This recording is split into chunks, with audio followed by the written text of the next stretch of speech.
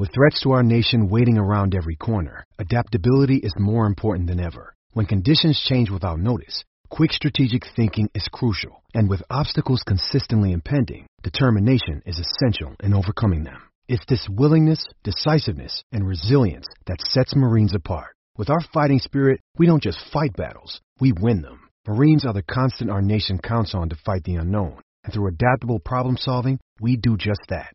Learn more at marines.com. Folks, do you feel like everything these days is go, go, go? It's nonstop, from work to friends to family and a million pressing issues.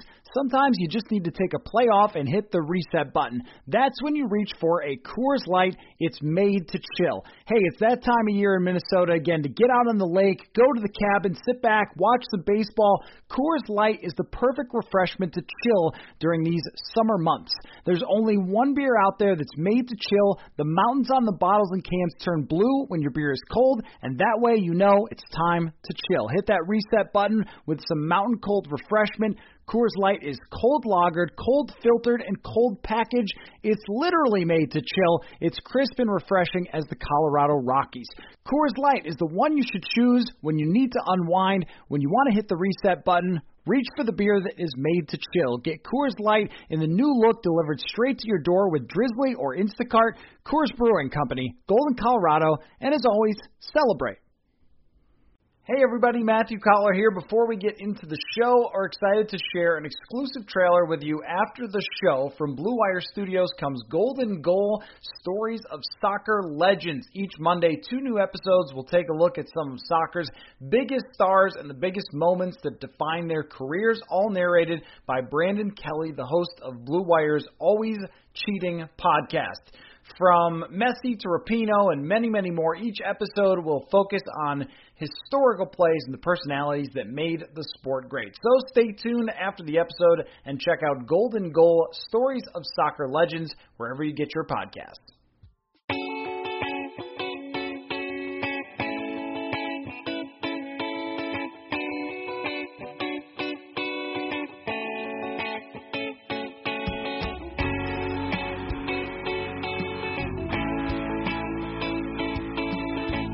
Well, welcome to another episode of Purple Insider, and I am glad to welcome for the first time on the new show, had him on many times on the previous show, Charles McDonald. What is going on, Charles? Nothing much, just, quarantine activities, which is a lot of video games and eating and trying to sneak in work when I can. Now, when we first started having you on the show back in the day, I think you were contributing to Football Outsiders possibly, and then it was SB Nation, and now it is the New York Daily News. And you're like legit now. You're not just the internet. You're like print. I'm very proud of you, Charles. Thank you. It's been a lot of fun, and I'm excited that coronavirus is ruining what would be my first full season, like being in person and covering the team. Because I got to Daily News last year. My first game actually was the Vikings Giants game last year. So I haven't had a full season on the beat, and it looks like that's going to have to continue to 2022.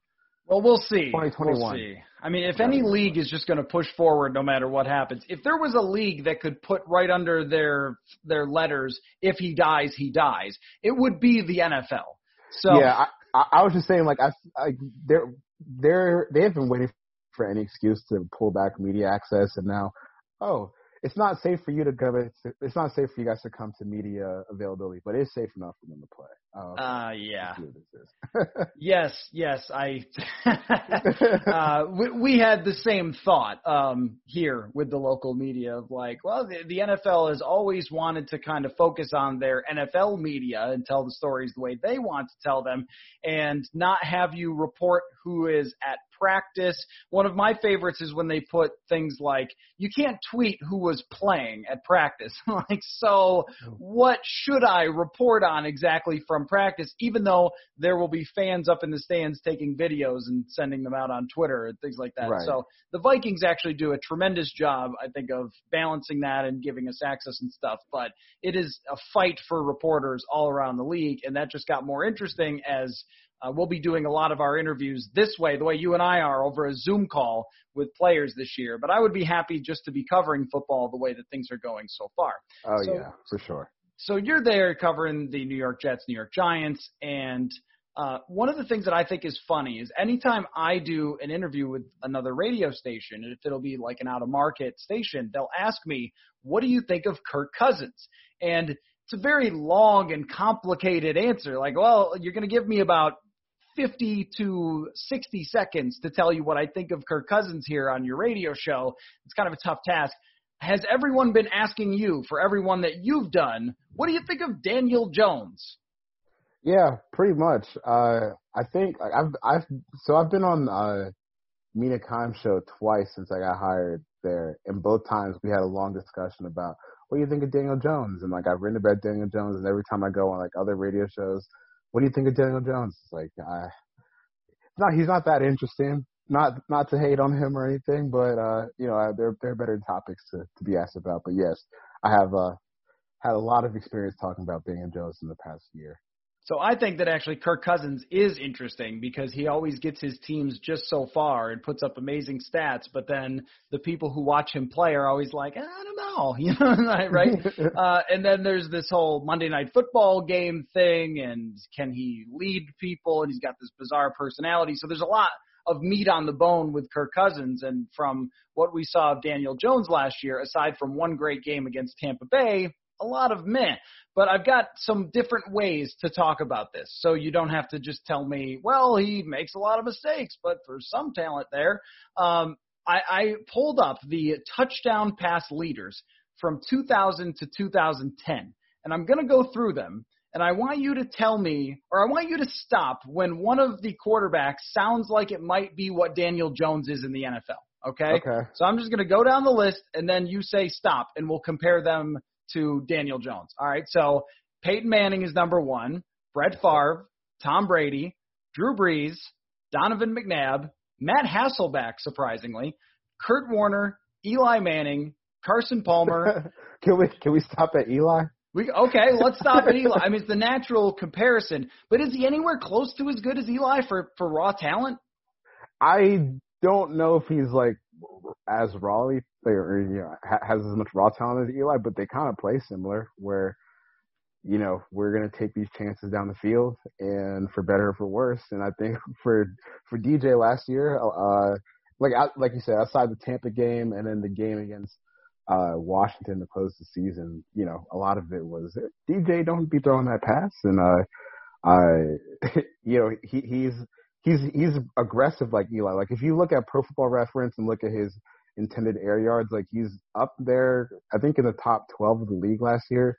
Like he had no qualms about throwing it down the field, but I don't think that that's his biggest strength. And I think you could say the same thing about like late career Eli, where it's like, Eli, you're taking a lot of chances for maybe a physical profile that you don't have anymore. And that's kind of where I am with DJ. And also they look exactly the same, like when they're in the helmet. And it was uncanny, the picture that I think they took from like the first week of training camp last year, where DJ standing behind Eli and they both like look the same in their face masks and they both stand the same and like they're the same build. It's kind of eerie, like how much they look alike. But I will say that, early career Eli, I think, was more physically gifted as a passer than Jones is. And mid-career Eli is legitimately very, very good. There was something that was interesting that PFF did where they looked at quarterbacks and how they perform when they threw 40 passes or more in a game. So when it was kind of all on their shoulders or when they were trying to come from behind. And it wasn't surprising to me that Eli Manning's numbers were actually really good. Because at one point in his career, he could drop dimes, and his risk-taking was really good, and he would have a lot of big-time throws and had weapons to do that too as well. Late career Eli just does not have anything left. And if your comparison for your starting quarterback who's in his second year is late career Eli, not great. I'm going to run through a few more, and I want you to see if there's anybody else that sticks out to you. So Carson Palmer, Jeff Garcia, Dante Culpepper, Kerry Collins, Ben Roethlisberger, Trent Green, John Kitna? No? I don't really remember too much about Kitna. That's okay. Yeah. That's all right. Phillip Rivers, Steve McNair, Aaron Brooks. No, he's nothing like Steve McNair. Mark Bulger, Jake That's Delhomme. interesting. Yeah. Jake Delhomme, I could buy that because I don't know if this is just me. Like, I lived in Charlotte at the time when Delhomme was the starting quarterback for the Panthers. I always thought he was like a little underrated. Like, he wasn't good, and he certainly has bad moments. Like the playoff game against the Cardinals, the year the Cardinals went to the Super Bowl, I think. He had like 5 interceptions, and I think that was the last time he started a game for the Panthers.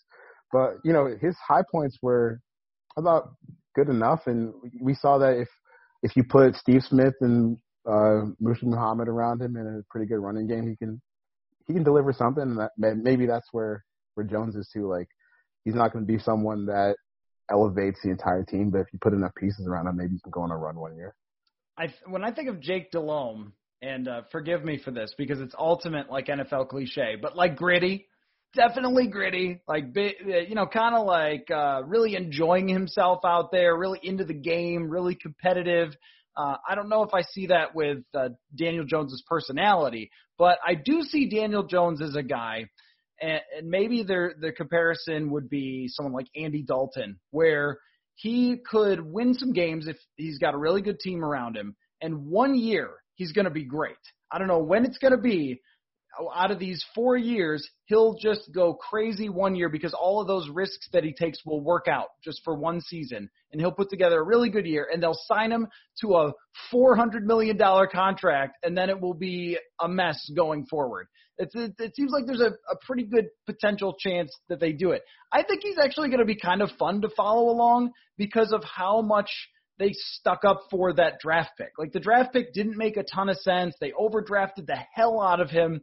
And so now you just kind of got to live with that, and you really got to push it. It reminds me in a way of really a lot of the other quarterbacks in that draft outside of course, Lamar Jackson, where, you know, Bills fans are desperate to believe that Josh Allen is good. Just like, please be good, because if he's not, he's the guy that we had and we traded out of the Mahomes pick, you know, that we decided to get, or he's the guy that we picked over Lamar Jackson who becomes an MVP. I feel like there's a lot of that in that draft with Baker, with Darnold, and with Josh Allen. Yeah, for sure. And the thing with I think fans of all teams with rookie quarterbacks is like, when you have a rookie quarterback, whatever came before that was not fun to experience. And, you know, the Giants went through that with Eli, like you said. The Browns certainly went through that with whatever came before Baker Mayfield, the Ravens with Lamar Jackson, the Bills with their history basically since Jim Kelly. It's not fun to get to a point where you have to go get another rookie quarterback. So, like, the fact that anyone could put anything out negative about that guy, whether he's been playing well or he's been playing bad, it's hard to think about. You're about to sit through another rebuild, another missed quarterback pick, another new staff, like 4 more years of complete crap, which I think is why people get so defensive about these quarterbacks. And, you know, Gettleman was like weirdly, Gettleman was like, you know, talking the big game after the Tampa Bay game, and then they get to the offseason and Joe Judge is hired, and they're doing like this weird thing where Judge refused to say that any player was a starting, including Saquon Barkley, which was, you know, kind of funny. Like, someone asked him at the combine, so, you know, if there's no depth chart, like, would Saquon Barkley be a starter? And, like, he kind of had this look on his face like, you got me. You got me. Can't always play the tough guy. But you know, it's interesting to watch how the Giants have kind of played this Daniel Jones thing, and now they're back talking about him like he's the future of the team. So I don't know if it was just like a rift between Gettleman and Judge, but, you know, that's probably only interesting to a couple of people, including me, like, around the team on a consistent basis. Probably smart, though, for Joe Judge to start using player names and declaring starters, because if you're going to try to pull this wannabe Belichick thing, I give you 18 months.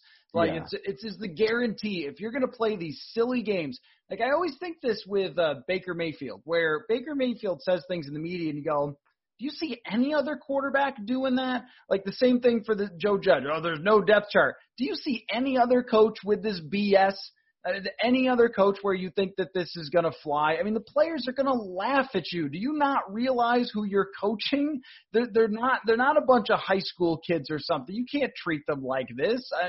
I'm sure that somebody pulled them aside and said, okay, please stop with this bit because everyone's making fun of you.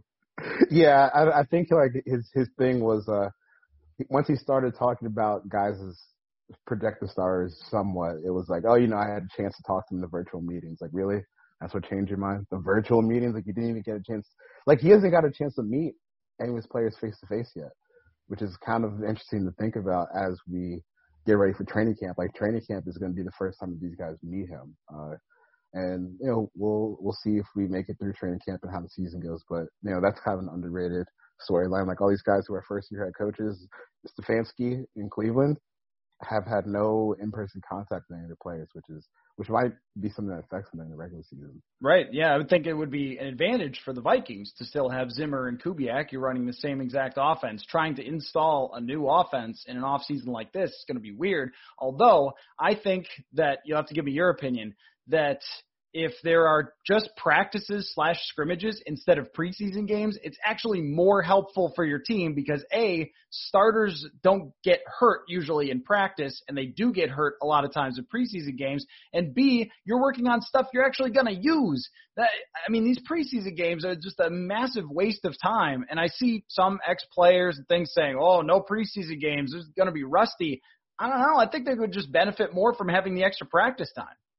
Yeah, the only guys I kind of feel bad for are like the roster fringe guys because maybe they just don't get a chance to really do much in practice, and like those the back half of the third preseason game and the fourth preseason game is kind of like their only chance to play. So I do feel a little bit bad for those guys, but I don't know how much it impacts the only reason I think it could impact the regular season play is if we get to a point where it's like we're cutting down on the amount of days we could do training camp because the thing that football, it's like if you could draw up a sport to transmit coronavirus, like it's football.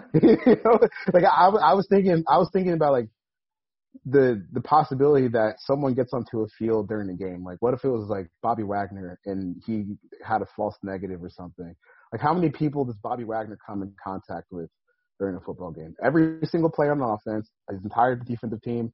Then they go back to the sidelines to talk with people. It just seems like an absolute mess. Like, if you get to a point where maybe you're cutting down on preseason practices because teams are getting sick, that's the only real way I see it affecting, regular season play. And if that happens, I'm sure there's going to be a mutiny with the coaches being like, oh, that's not fair. This team got 2 more weeks of practice than we did because someone got sick. And so, I'm just interested to see how we get through preseason and if we can get through preseason and training camp, because I don't think they're going to end up playing any games. If we can get through like training camp, the quality of play should be okay. But obviously getting through training camp is a major question mark. Before we get back to the conversation, want to remind you to go to SodaStick.com to get your original Minnesota sports-inspired goods. Baseball is back, and SodaStick just launched its latest partnership with Hormel Foods and the Tommy Watkins Foundation to pay homage to the Hormel Row of Fame. It debuted in the Metrodome in 1992, and though it's been long retired, you have an opportunity to check out the latest T-shirt called the Wiener Winner. Great for lunch, great for dinner. You remember how the song goes. For every T-shirt sold, Hormel Foods will donate $10 up to $10,000 to Tommy Watkins Foundation's backpack program supporting Twin Cities youth. We're going to hook you up also with free shipping for your Wiener Winner shirt. Use promo code Purple Insider for free shipping. That's SodaStick.com, SodaStick.com. Original Minnesota sports inspired goods. Code Purple Insider for free shipping.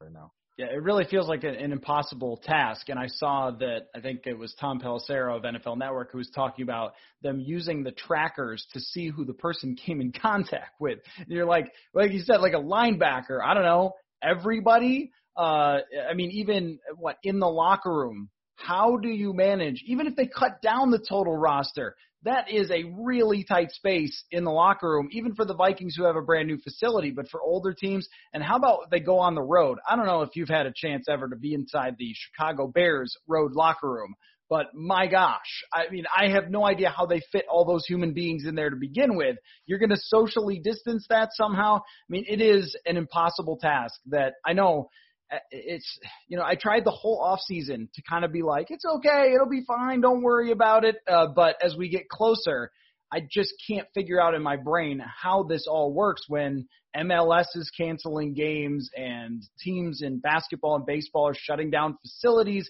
The testing is not like you just look at somebody and be like, looks like he's got the COVID. I mean, like you said, it can be imperfect. And if somebody is out there spreading it around, you could end up with a whole team. And what are you going to do? Make them have their practice squad play against the New York Giants? I mean, it doesn't seem to make a whole lot of sense. But I'm hopeful. I'm going to stay hopeful. And so we're going to talk about the NFC East real quick here, and then I've got some four quick hit fun questions for you. All right. I want you, out of 16 teams in the NFC, I want you to tell me where you would rank all the NFC East teams right now. Oh, man. First of all, let me just get, I'm a huge fan of Dallas' offense. I think that they're in a good spot to have a great season because they really did underachieve last year. They had one of the best offenses in the league, by yards per play. They were by far the best team in the league. They were 6.5, and I think the Chiefs and Ravens tied for second place with 6.2. So, a 0.3 difference doesn't seem like a lot, but when you start actually adding up the amount of plays, the amount of yards, it's a pretty big leap. And the reason they lost so many games was just, silly decision making. At the game against the Vikings last year, I thought that Dallas probably should have won that game. And they just kind of had brain farts at the end, and their special teams was so bad that they ended up losing games. But if you just go by Pro Football Reference or Football Outsiders expected wins, they were supposed to be an 11-win team last year based on their offensive and defensive performance, but they, just kind of got unlucky and finished 8-8. So I think that that's a better team than they were last year, and they got CeeDee Lamb and added him to the offense. So I think Dallas is a Super Bowl contender and one of the elite teams in the NFC. And I think that for me, I would feel comfortable saying that this is a team that can definitely go on a title run because I feel like this NFC is kind of wide open this year because I don't know what to expect from Tampa Bay and Brady in that situation. Breeze, if he's playing like he did at the end of last year, I don't think that team is as scary as they usually are with New Orleans. And then the 49ers, Jimmy G is good and Jimmy G's all right, and Shanahan's one of the best offensive player callers in the league, but that's not an unbeatable offense. So I think that Dallas has a chance to win the NFC as a whole, and I would put them, maybe as one of the top teams. I don't know if that's a little too high. I know people don't like the Cowboys, they don't like Dak Prescott, but this team really kicks ass to me.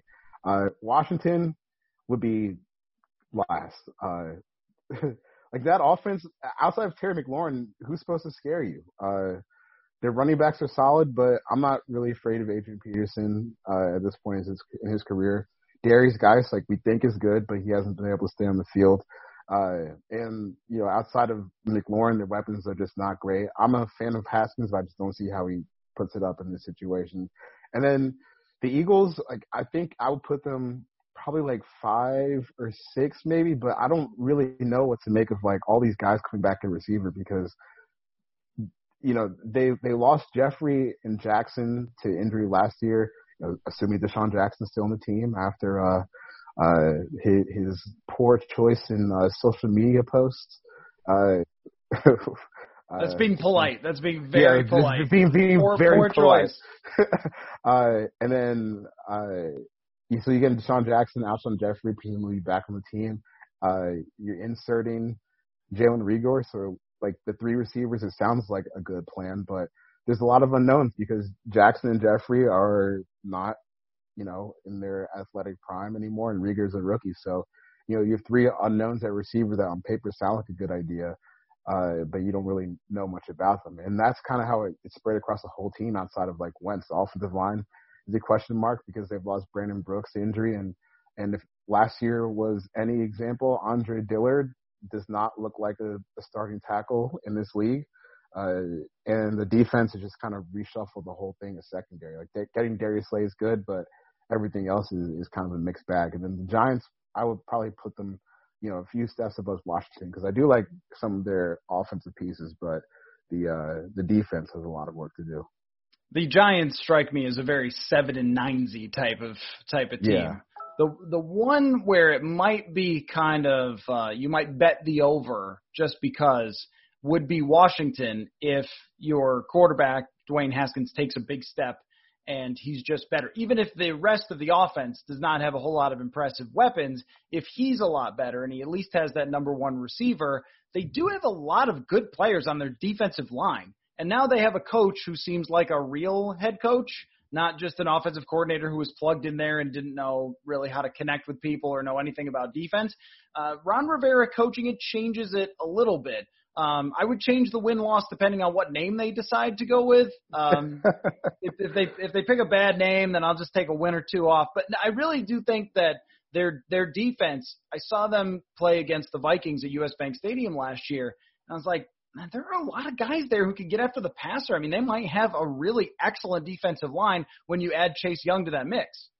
Yeah, Washington is interesting because when you look at if you just look at the names of their defensive line, just start rattling them off: John Allen, Deron Payne, Matt Inades, I'm pretty sure I butchered the last name, Ryan Kerrigan, Montez Sweat, and now you add Chase Young. It's like all those guys we all know individually have talent, but it kind of feels like as a group they've never been able to put it together. Like there's never really been any years where, Washington's getting like 55 sacks and just have a dominating pass rush, even though, it would seem like when you throw those group of guys together, they would be able to do that. But maybe Chase Young is the piece that takes them over the top. And that is like, I'm like, it sucks because I think the offense is going to be boring, but that defensive line is just going to be so overwhelming on pass downs because Chase Young can play anywhere on pass downs. And then you have a bunch of guys like, the three guys in the interior, Payne, Inades, and Allen, they can all rush from the three spots on the inside. So there's a lot of possibilities, and they're probably going to need them to create some turnovers if they're going to score the ball this year. But, I said this on Mina Kimes show, and Washington is kind of like an experiment where you can look at like the draft evaluation debate that Analytics Twitter was having before the draft where, if you're set on bringing back Haskins for year two, then maybe you trade down from number 2, get a king's ransom, and then upgrade your offense because, I think Chase Young is obviously a transcendent prospect and he'll probably be someone that's like a Pro Bowl talent immediately, but how many wins does that bring you versus upgrading your offense? And, that's kind of an interesting little thing to track this year with Washington. Yeah, I go back and forth on the defensive line part of it too, because I think about it schematically and now how, teams have kind of found ways to mitigate great defensive lines under a lot of circumstances. You run play action, you make everybody go that way and you roll that way. And that's kind of like the way that the Vikings kept Kirk Cousins from being sacked a bunch of times last year. But then again, there is the part where in big situations, it's 3rd down and 7. You got to drop straight back. And if they got 4 guys who could all beat their man in 2 seconds or less, that really makes life pretty difficult on you. And I also think from watching the Vikings defensive line over the past few years, it can also cover up some secondary problems too if you can get after the passer a little faster. And sometimes you'll have guys who have wildly good seasons who aren't that good at cornerback. I think part of that is just, how well you pressured the quarterback overall. Someone like Chase Young is a freaking monster. I mean, it's not easy yeah. like that. But the other side of the coin, there's like 5 or 6 free agent pass rushers right now, guys who don't even have teams, who are good at rushing the passer. Like all of a sudden we just have this bevy of defensive linemen who can get after the quarterback like we've never had before. Yeah, that's funny. I actually earlier, man, I don't remember when it was because like my conception or understanding of time is just so messed up right now. But I think it was at the start of quarantine. Or around the start of quarantine, I actually talked to my pal Bud Elliott, who worked with me at SB Nation, and now he works for Rivals, like doing recruiting stuff for them. And I talked to 2 scouts about like, it's kind of crazy how ridiculous the defensive line talent is right now. And they say like it all kind of starts in high school, where if you're a coach on a team and you get some kid who's 6'4", 240 pounds and can run like a running back, I'm not going to make that kid block. Like I'm going to go put him on defense, and we can get after the passer, or maybe I'll give him the ball on running back. And like you see more and more of these situations where these kids in the high school that are explosive athletes and big, they're getting put on defense. Or if you have like these explosive kids on offense, they're getting put at wide receiver. And now like you're starting to see that change in the NFL where there's so much wide receiver talent, there's so much defensive line talent. And it's because like the game has changed so much on a big level in high school where you put athletes in a space where they can create. And now we're seeing the NFL. I thought that kind of trickle up pipeline was kind of cool, but that's a sidebar that just kind of triggered my memory from earlier. And also, high school coach, that if you have one defensive lineman who can run right through somebody, that you can win games just based on having some giant beast who destroys everyone. I did want to circle back on your point about the Eagles because they're an interesting one. I think Eagles fans are the most aggressive online of any, and I don't think it's close. So if Eagles fans are hearing this, sorry, but it's true that you just can't project this team as a legitimate Super Bowl contender at this point. Their quarterback is constantly getting hurt. There's no Nick Foles to fall back on now. Jalen Hurts is not going to be ready this year, nor is any rookie quarterback, I don't think, if Wentz gets hurt. But normally if a guard got hurt, we'd kind of go like, well, so whatever, find some other guy. But Brooks is different. I mean, this guy might be the best guard in the NFL, out for the entire season. The old wide receivers, the point about not having an offseason to bring in Rager, and I'm not sure that like Doug Peterson's genius has lasted. And this is a thing that happens with offensive minds sometimes, is where you kind of have to reinvent yourself after a couple years because everybody did everything they could to study you when you were at the top. And I just don't feel like it's had the same pop as it had a couple of years ago. Maybe that's more talent than Doug Peterson. I just look at them as kind of another team that could go 8-8, 9-7, 7-9 based on how good their field goal kicker is. Yeah, I will say that last year, Wentz earned a lot of respect from me last year. Like the way he played down the stretch, because they lost everybody last year to injury. By the end of the season, it was funny. Me and my coworker Pat Leonard, but we were at the both Eagles games. There's this little running back, Boston Scott, for the Eagles, and both times they played the Giants, like he shredded them. Like I think that he must have had like between 15 and 20 catches between the two games.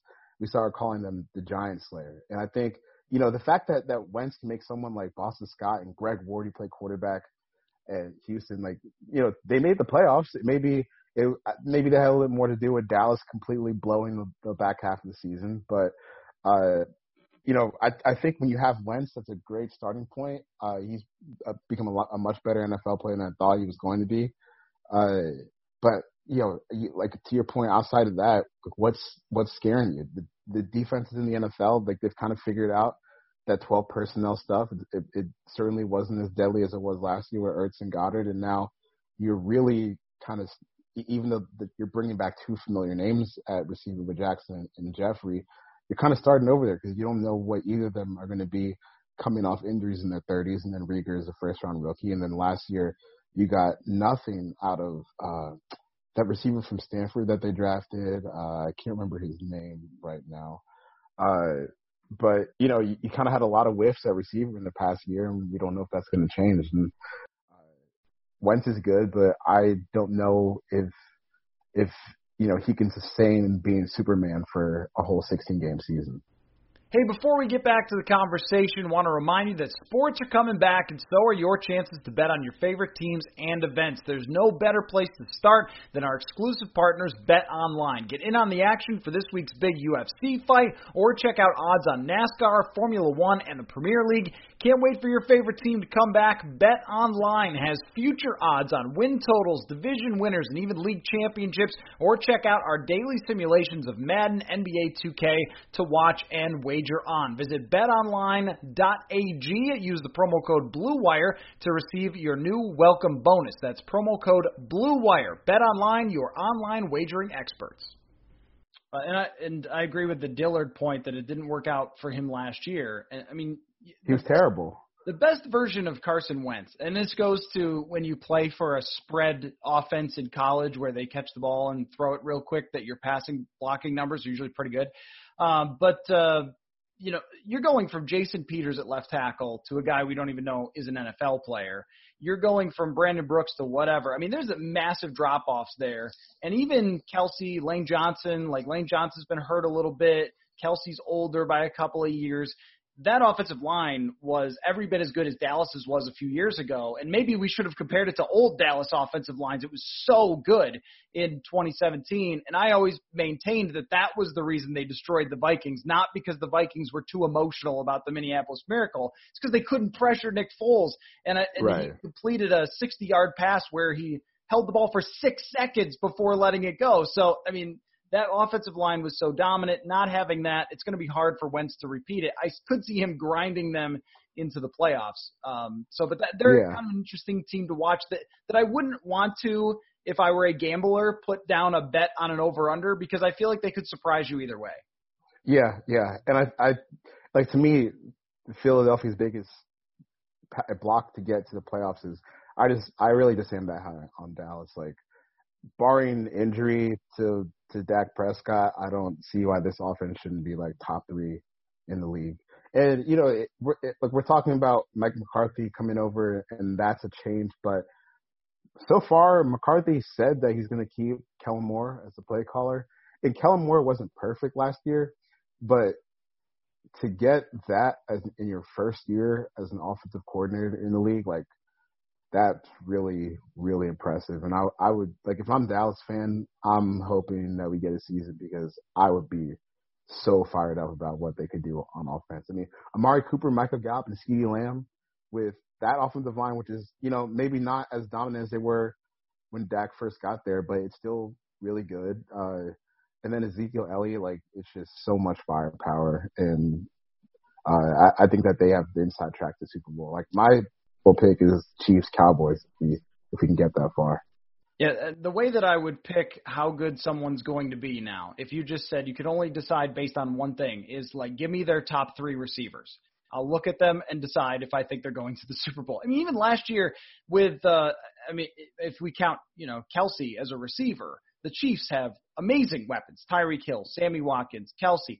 And then San Francisco's got several guys who are really, really good. Emmanuel Sanders trade was a big deal for them. They've got the best tight end in football. They have Deebo Samuel, who's great after the catch.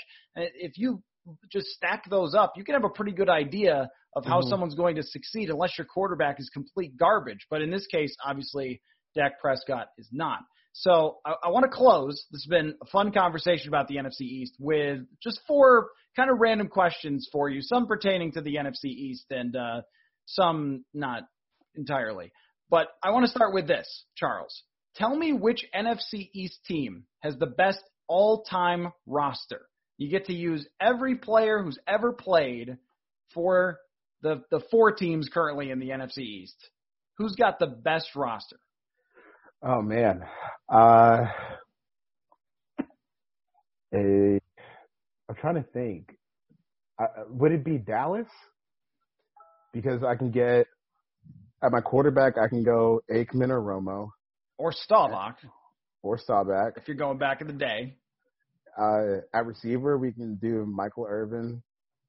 We can do, at receiver, we can go 3 deep with the 88s and throw in T.O. with Michael Irvin, Drew Pearson, Dez Bryant, Terrell Owens, pretty strong wide receiver line. I mean, you can just pull off that 2014 group and throw in who's it? Man, they had a big guard back in the day. I'm trying to remember his name. Larry Allen. Like, you throw Larry Allen in at guard with Zach Martin, Travis Frederick, Tyron Smith, and then pick the right tackle. Yeah. Eric Williams would be the back in the day guy.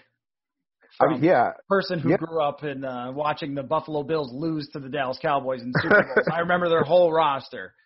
And then even on defense, like you could do Deion Sanders, DeMarcus Ware. Like there's Charles a reason Haley. why. Right.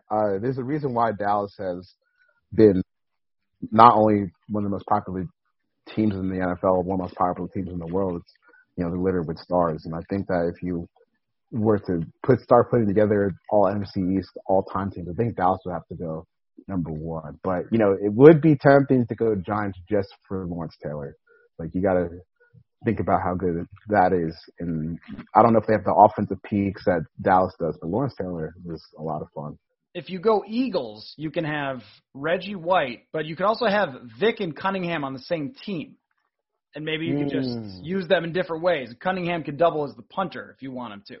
Yeah, actually, I didn't think about the Eagles' like all-time defensive line would be Reggie White, Fletcher Cox,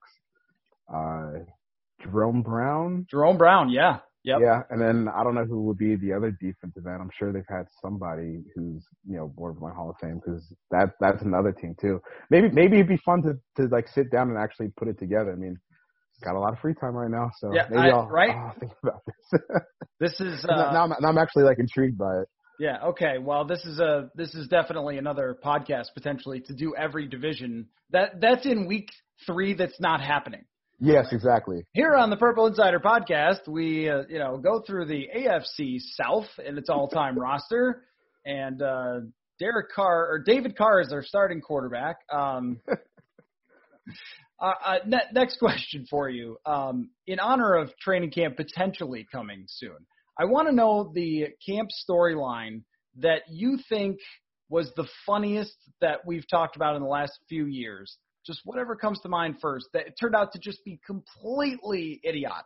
So leading up to the season, we're like having some debate, or we think this team or this guy or whatever, and then the season comes and it's just all blown to hell in like 2 seconds.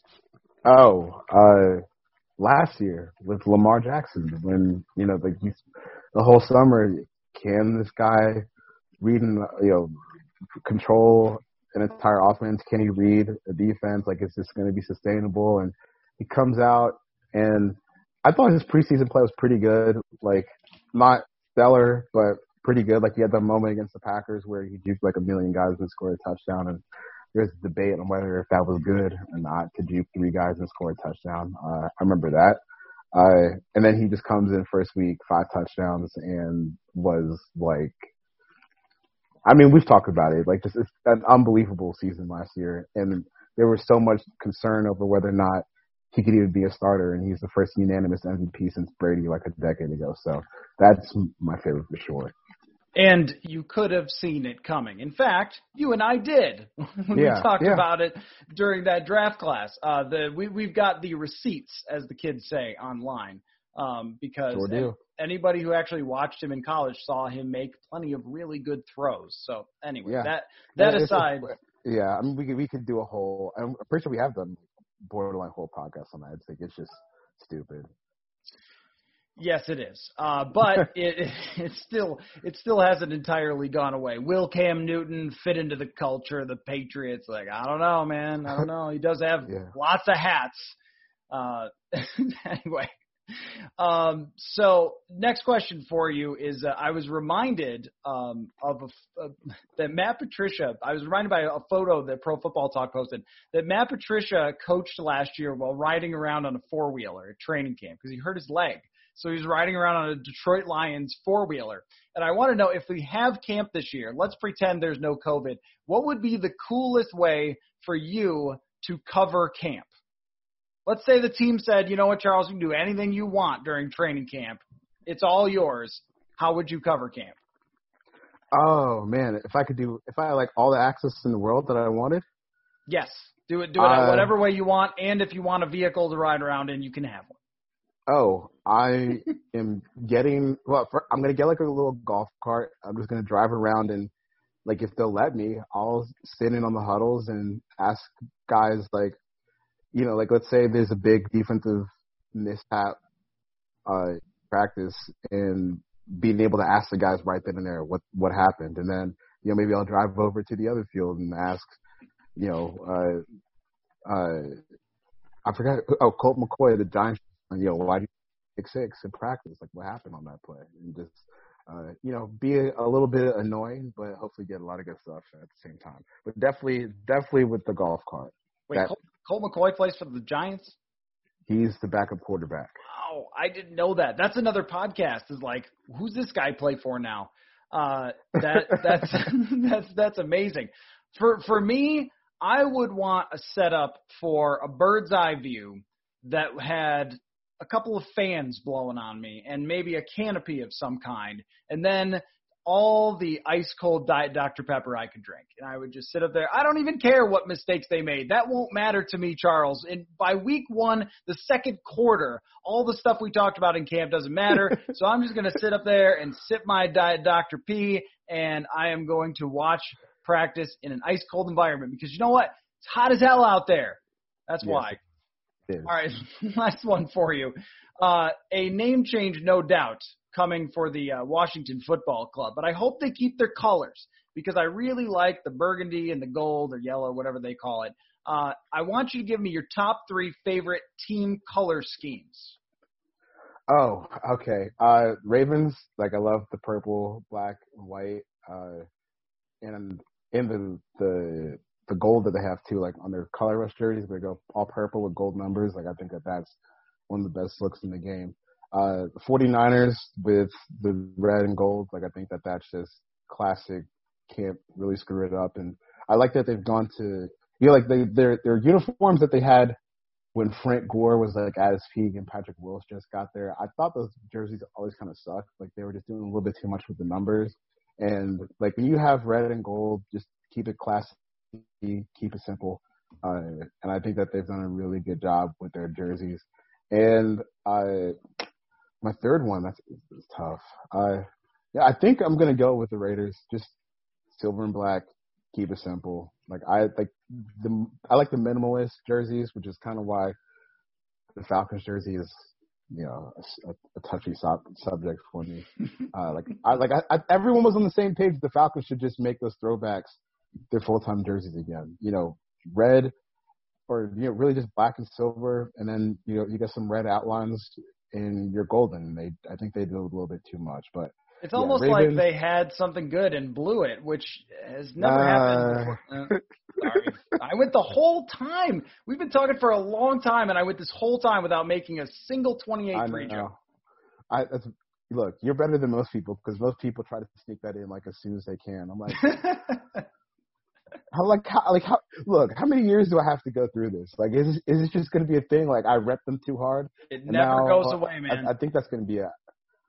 I mean, I grew up in Buffalo, as I mentioned probably once a podcast, but it never goes away. I was 4 or 5 years old. First sports memory is Scott Norwood shanking one to the right in the Super Bowl to lose. And people will still be like, man, Buffalo, you guys know how to lose a Super Bowl. I was 4, man. I had nothing to do with this.